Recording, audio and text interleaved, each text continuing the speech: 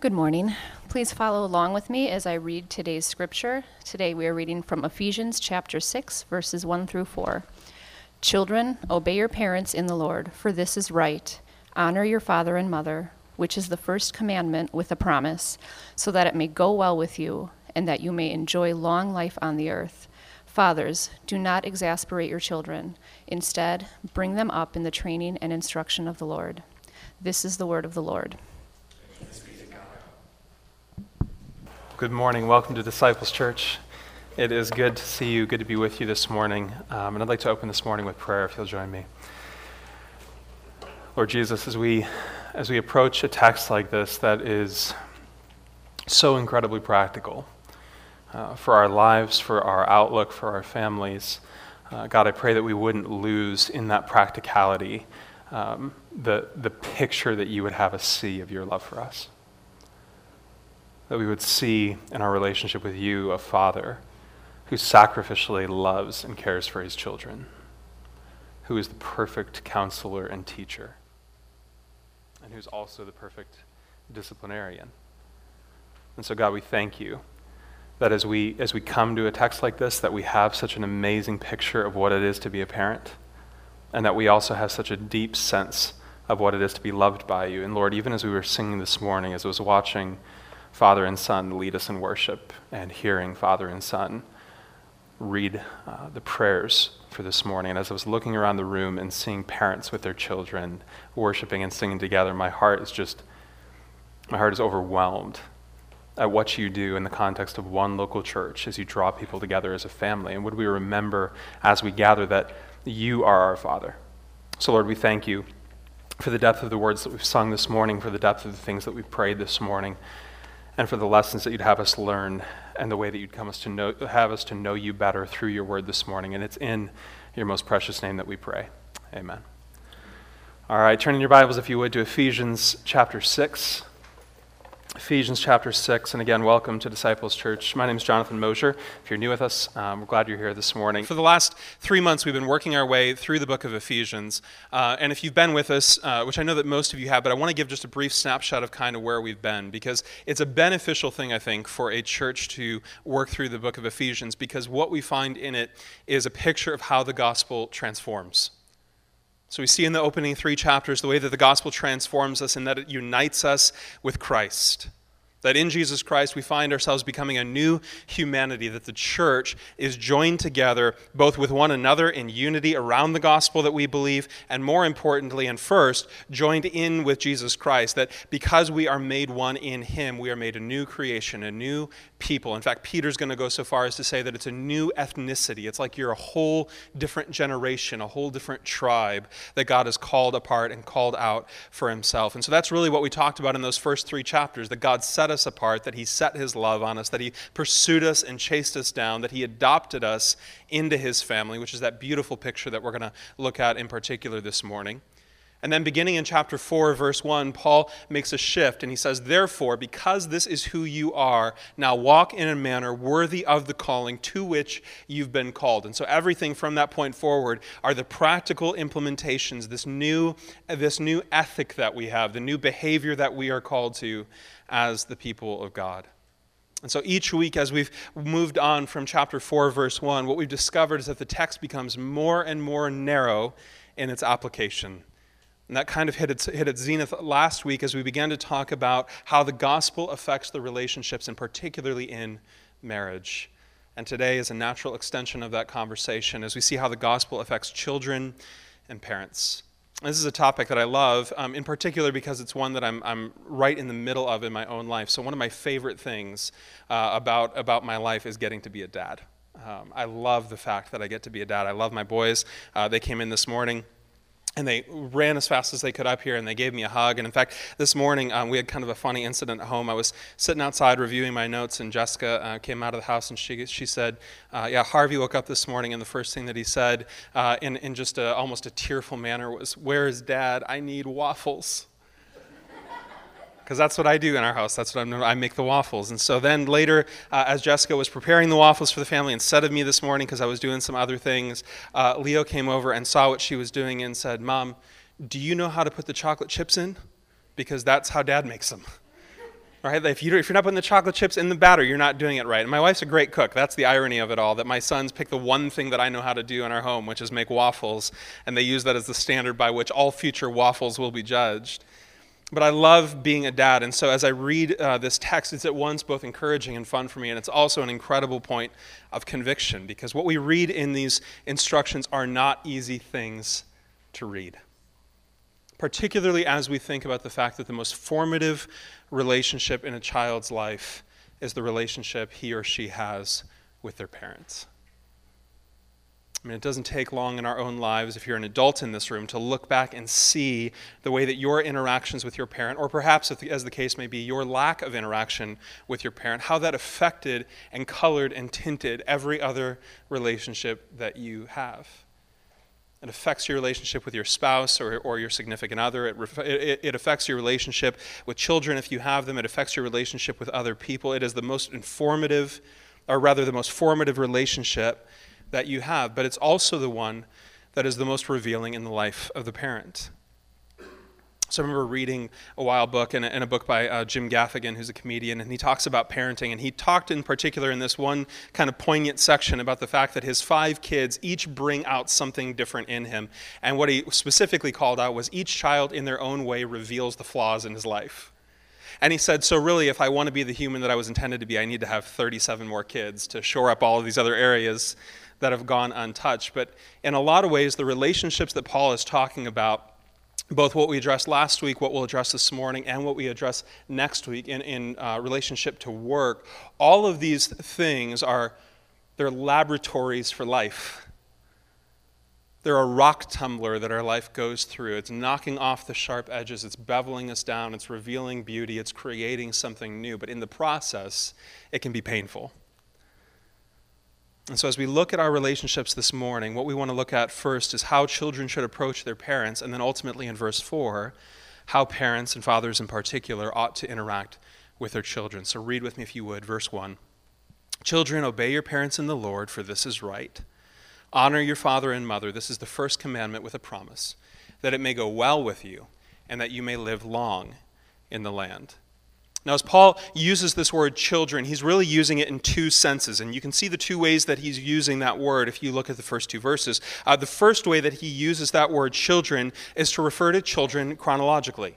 He's referring to their age, and in fact, in particular, in verse 1, he's referencing a young child. In our culture, this would be a minor, someone to whom they owe authority, where there's an authority figure or parent in their life. And his instruction to them, first and foremost, is that your responsibility, if you're a child, is to obey.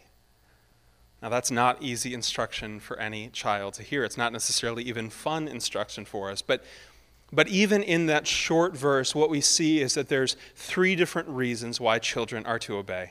First of all, notice what he says. He says, children, obey, for this is right. And in that moment, what Paul is doing is he's appealing to nature itself. He's saying you don't have to be a Christian to understand this element. Regardless of your theological background, regardless of your spiritual background, your cultural background, your ethnic background, this is something that is universal. There's an understanding that we see in nature itself, and we see it certainly within the context of humanity, that ultimately children are called to obey parents. That to some extent or another, there is a responsibility and an authority that parents have for their children, and that children ought rightly obey.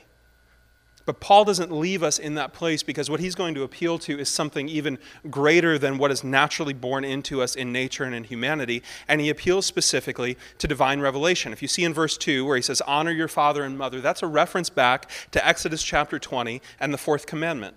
He's referencing here the commandments, one of the 10 commandments that were given to us that are meant to be an indicator for how we are to live our life. And what is not to be lost in this at all is what he references in verse 1 when he says, children, obey your parents in the Lord.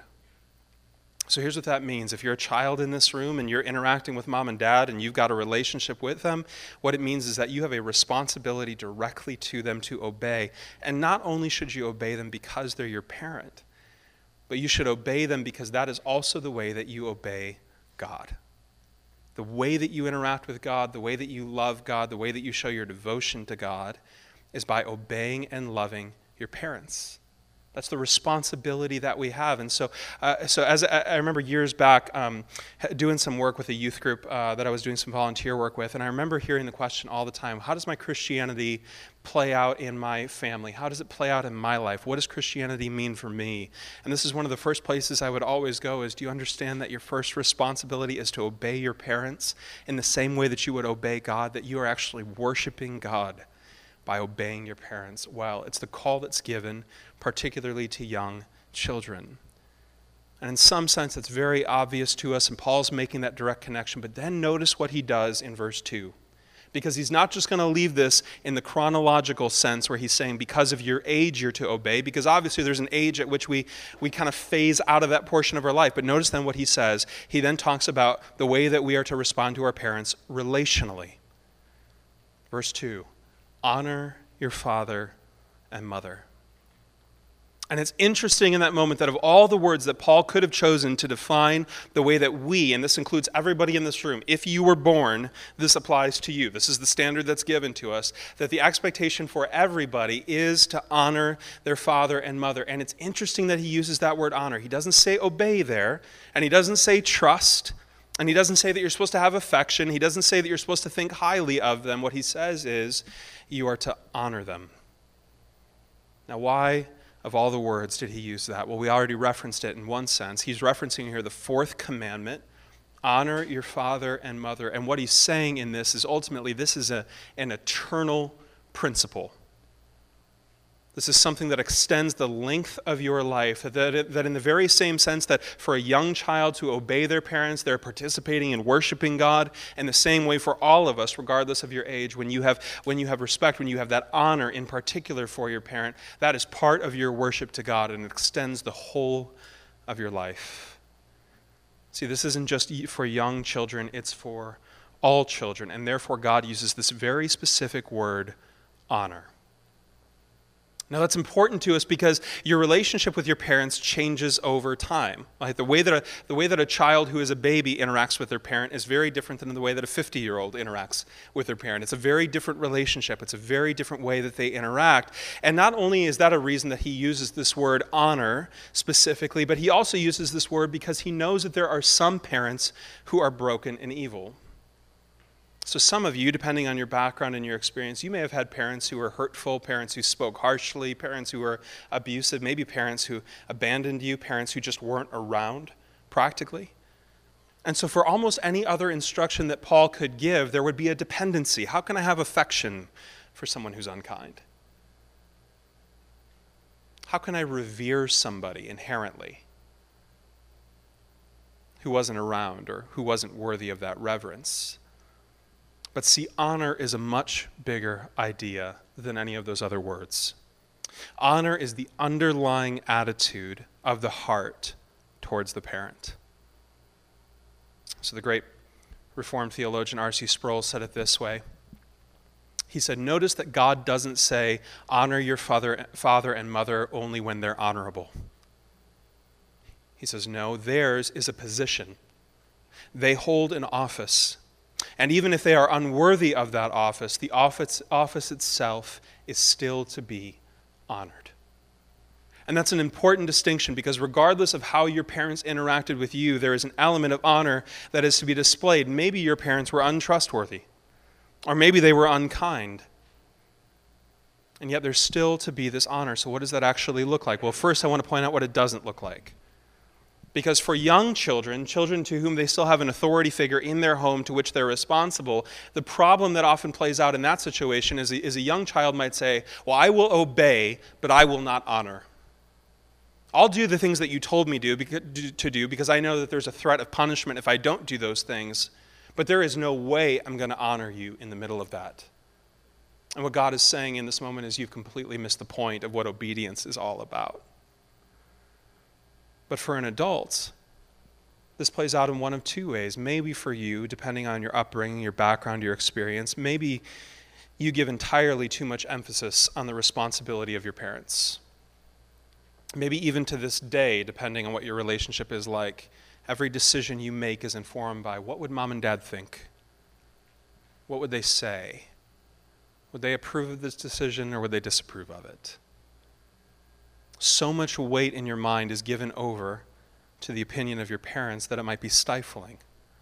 Or the converse of that, maybe you don't give any kind of honor to your parents because you were mistreated or because the environment isn't what you would have hoped for. But here's the definition that we're going to use this morning for honor.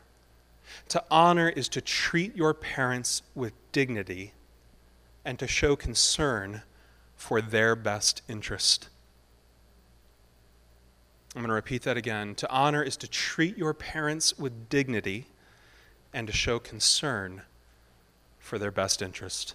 And what you'll notice about that definition is it's not dependent on whether or not somebody deserves, in our estimation of what that word means, of whether or not they deserve honor. Because what you're saying is I'm going to give you the dignity that is due another human being, that is due someone in the role of a parent, and I'm going to show concern for your best interest. See, there's something that is innate, there's something that is wired within us, written on our hearts, that recognizes the honor that parents are owed. And when you do not show honor to your parents, it is ultimately your own conscience that will begin to be seared and hurt. It'll begin to play out in painful ways in your own life. And listen, it will expand to every other relationship that you have. So let me put this in one particular illustration. So for the last year, I've worked as part of a drug recovery program at the Milwaukee Rescue Mission. And so I've had the blessing and the opportunity over the course of a little over a year to interact with probably about three to 4 dozen different men who've had substance abuse issues. And so what's amazing to me is that as I interact with them, almost without fail, with just a few exceptions, almost without fail, there was either the lack of a father figure in the home or there was an abusive father figure. And so as one would expect, every other relationship that those men have in their life is colored, influenced, changed, altered, transformed by the relationship that they have with their father, because their inherent response is, because dad mistreated me, or because dad wasn't around at all, I have no regard and certainly no honor. And while that is completely understandable in a human sense, understand that we're not talking here about the kind of respect that is earned. What we're talking about is the kind of honor that shows dignity to someone by virtue of the fact that they are created in God's image. And as I've had conversations with those men, often what we've come back to is that idea of what is the role of a father in your life? What is the role or the relationship of a father? What's the way that you view that relationship? Well, how does it play out in your interactions? Because to live in a constant state of dishonor, complete disregard for a parental figure, and it shouldn't just obviously be limited to fathers in this moment, although my particular example limited it to that, but to live in a constant state of dishonor towards your parents is something that is inherently painful.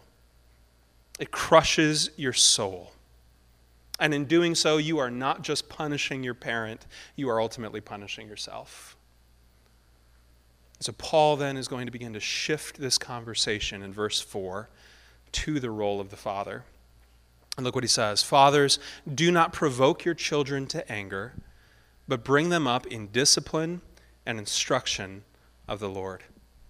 Now, I think it's meaningful that Paul gives this instruction to fathers in particular. So some people would argue, and perhaps your Bibles even translate this verse as parents. That's certainly there's certainly a lot of applications of this text that could be made for parents. But I would argue, looking at this text more broadly, that this should not be applied as broadly to parents as it should be specifically to fathers. In other words, I don't think it was an accident that the way that this is often translated in our Bibles is fathers. And the reason why is this.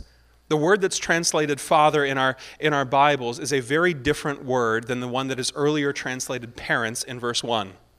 In verse 1, Paul uses a word that specifically references parents. It's a plural reference, and it references both the idea of a mother and a father. But here, in verse 4, he specifically addresses fathers.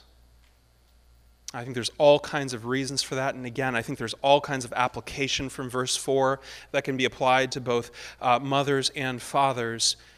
But I think here is ultimately what Paul is getting after. Men, fathers, you are responsible to care for the spiritual and emotional well-being of your children. The responsibility to care for for the spiritual and emotional well-being of your children falls ultimately to you. I just want to mention this as an aside because the temptation at this moment may be to say, all right, I'm not a father, or my kids are out of the house, or this doesn't apply to me anymore, and so you just kind of disengage from the rest of the conversation. But let me just invite you to consider all of the impacts of what this verse still means for us. Because for singles, or for ladies, or for those without kids, or for those whose kids are already grown, there is still much to be gleaned and learned and applied from this text. So let me encourage you not to disengage, because Paul's instruction here is really an insight into the character of God. And so if you're in this room and you're single, there is all kinds of application that can be drawn away from this. Not only who God is in your life, the love that he pours out on us, the way that he disciplines us because he loves us, the way that he pursues us and teaches us and counsels us in our lives with him. Not only that, but if you're single in this room and you intend to be married someday, there's all sorts of applications. So men, this is the kind of husband and father that you are called to be in verse 4.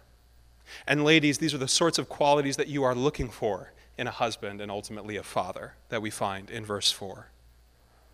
And additionally, for those without children or for those with grown children, understand that these are qualities you should be modeling. Jessica and I, over the years, have been blessed to have several different couples to whom we would kind of look to for advice or example on what it is to be parents.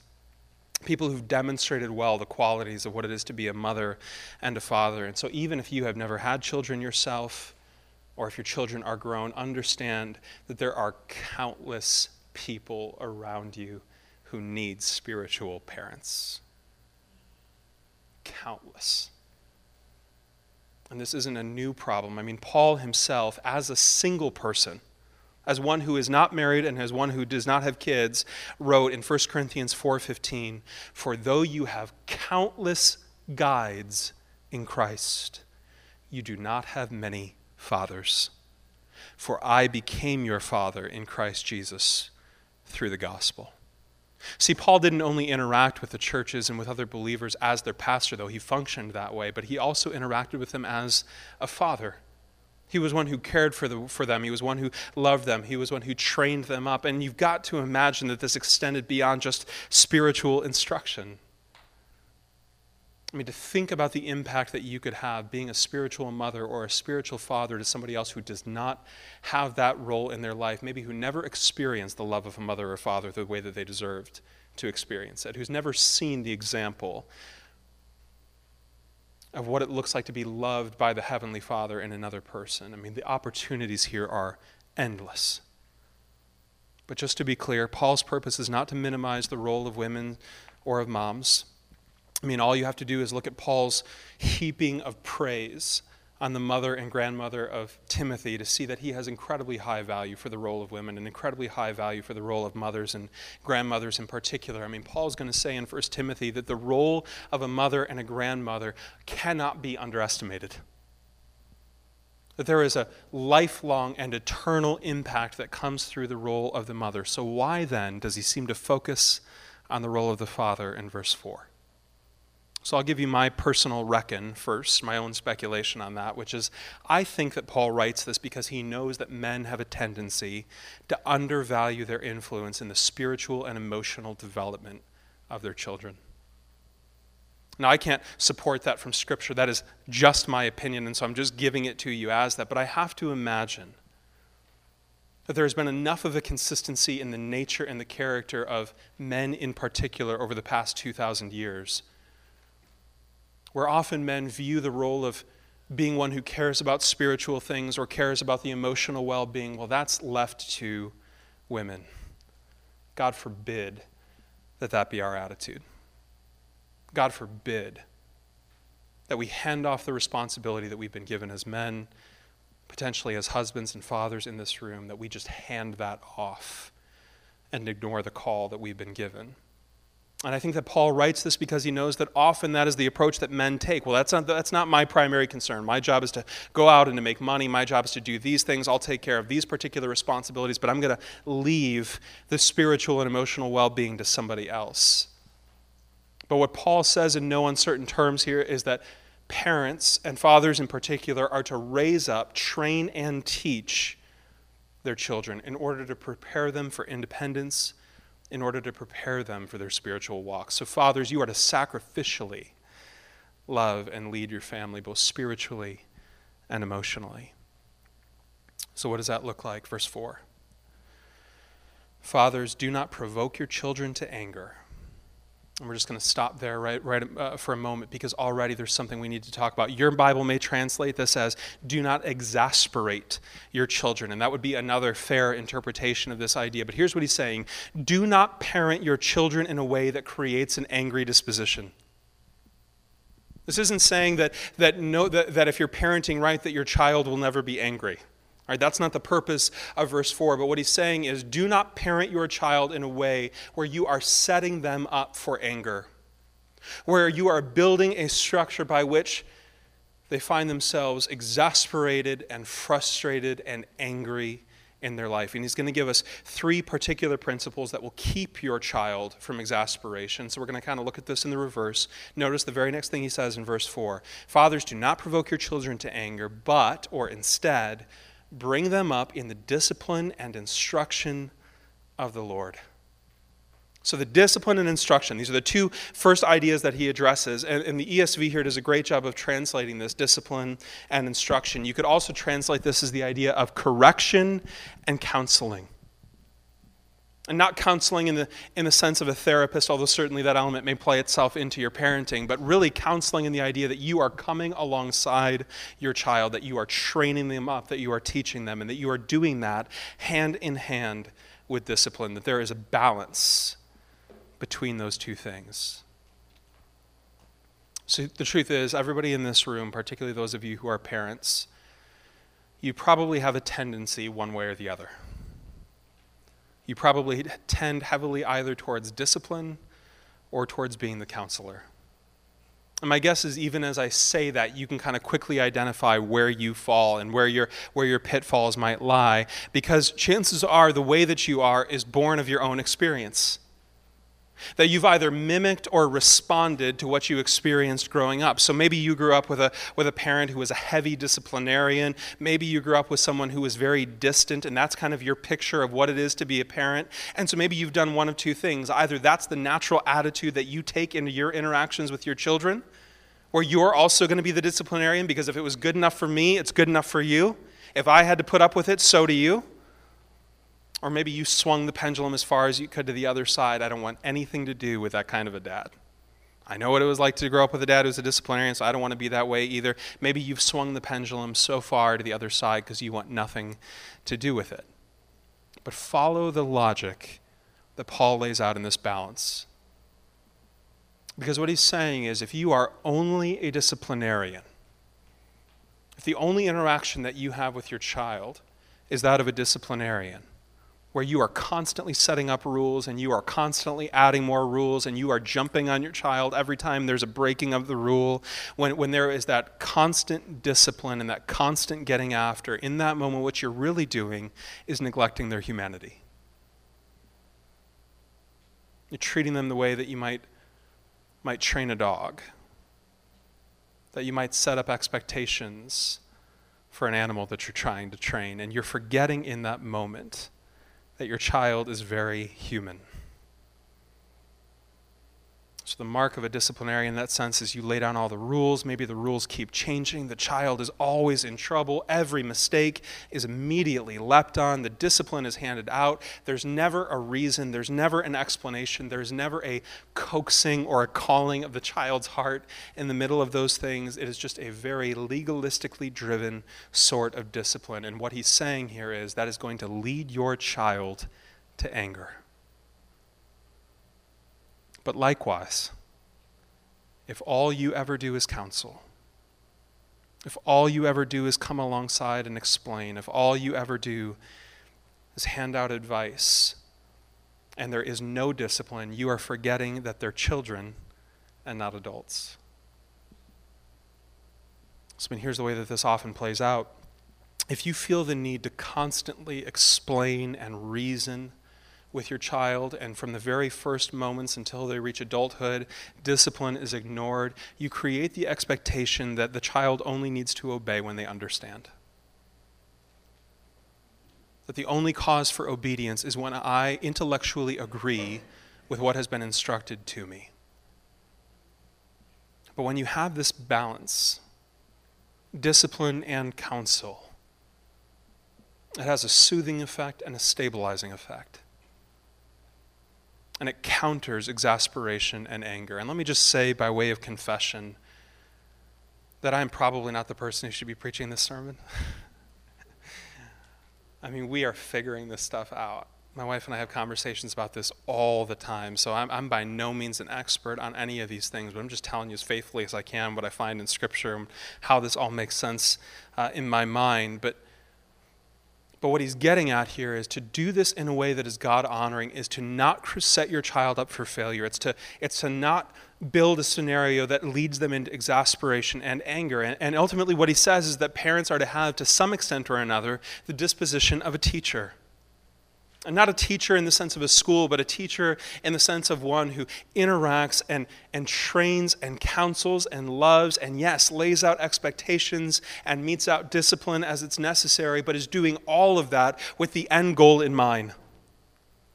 Not just reacting constantly, but is constantly thinking about the trajectory that they want to see their child on, a trajectory towards the image of Christ, a trajectory towards a life of honor and respect.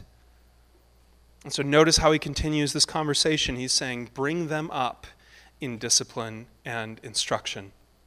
So not only is there to be discipline and instruction, but he says, bring them up in discipline and instruction. That the balance changes as a child grows older. That when children are little and their comprehension is limited, they need less explanation than they do when they're older. But that ultimately the goal is to instruct and to train them how to think and how to make wise decisions, that you are bringing them up, that you are raising them up, that you're preparing your children to not need you. And even as I say that, internally I cringe because I want my kids to need me. And there's something in me that loves the idea that my kids need me, but the idea is for parents that we are to train them up and raise them in a way where ultimately they will not be dependent on us, that you are leading them to independence and that you are leading them there at the right pace. So, I've seen examples, and we could all think of examples, where parents have tried to hold on to their kids for way too long, where they are holding on to their children like grim death, because they're so scared of decisions their children might make or ways that their children might get hurt or what life looks like for them without their children. There's all kinds of reasons that we don't have time to get into today that leads to those things. But the other side of that is to try to push your child into independence too early. And either way, what you're doing is you are setting them up for exasperation.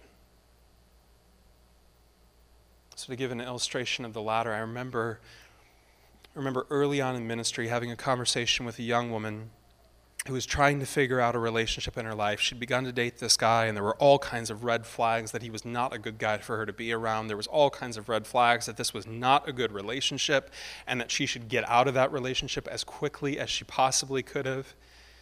And she came to me one day and started telling me the stories of her interactions with her boyfriend, and she was talking about how she couldn't figure out what she should do because she liked him, but she saw all these problems in his life. And then she said this. She said, yeah, I reached out to my dad to ask his opinion on it, and I told him all these different things, and his answer was, well, you've just got to figure this out on your own.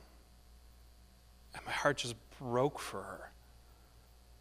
This is a young woman who's trying to figure out how to do the right thing and is working through all kinds of complex issues, and her father, probably far too early in her life, was telling her, no, you're on your own.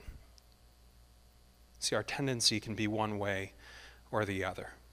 But the call for the parent is to support them into independence.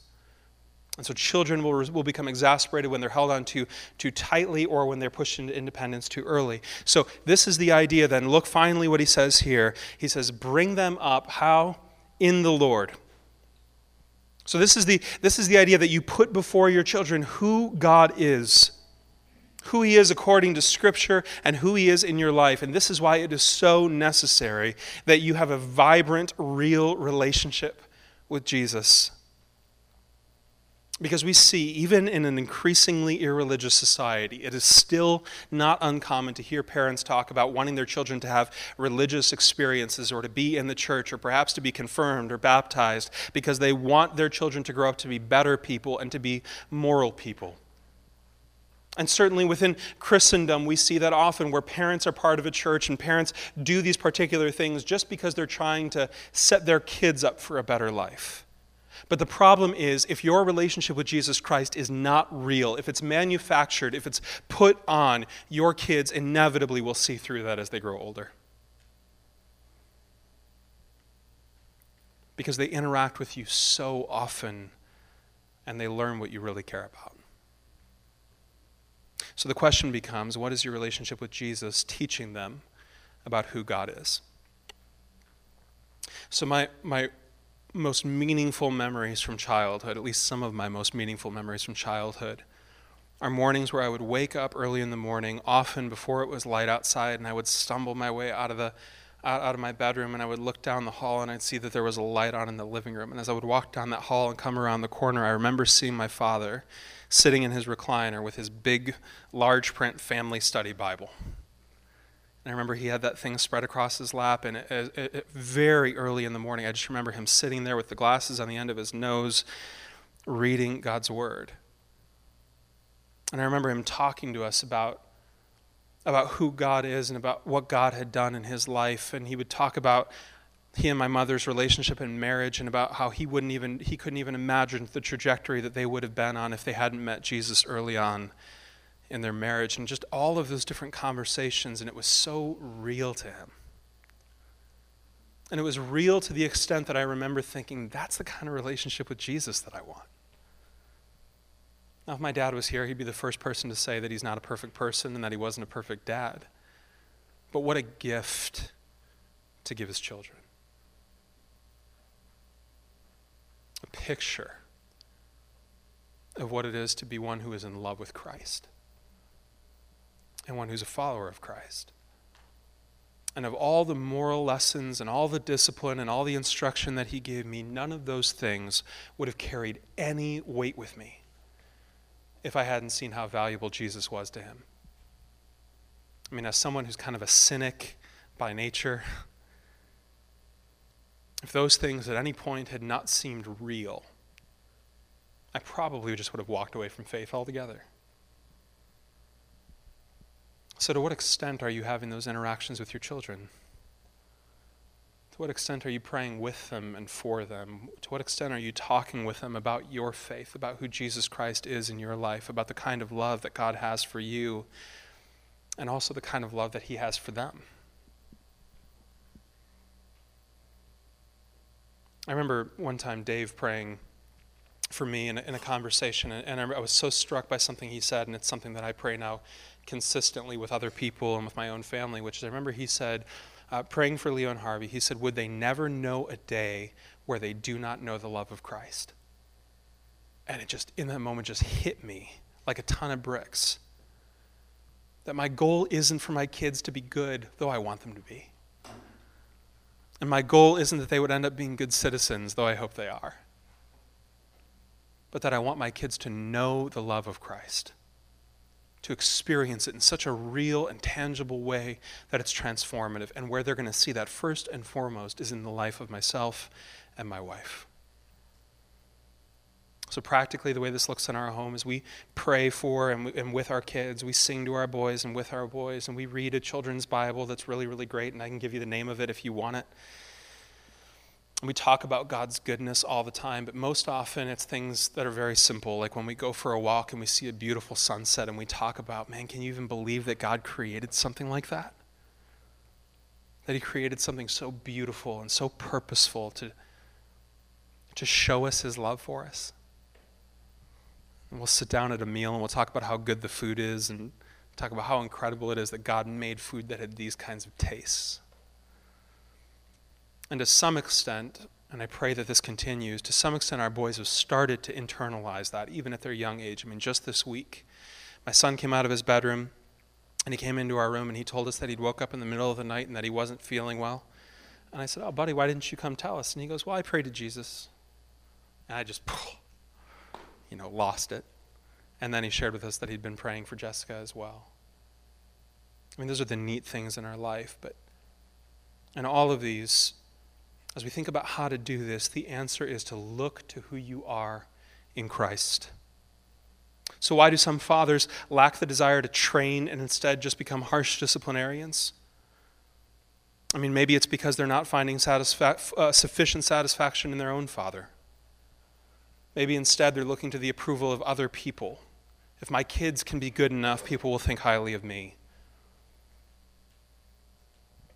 Or conversely, if you're a father who doesn't discipline,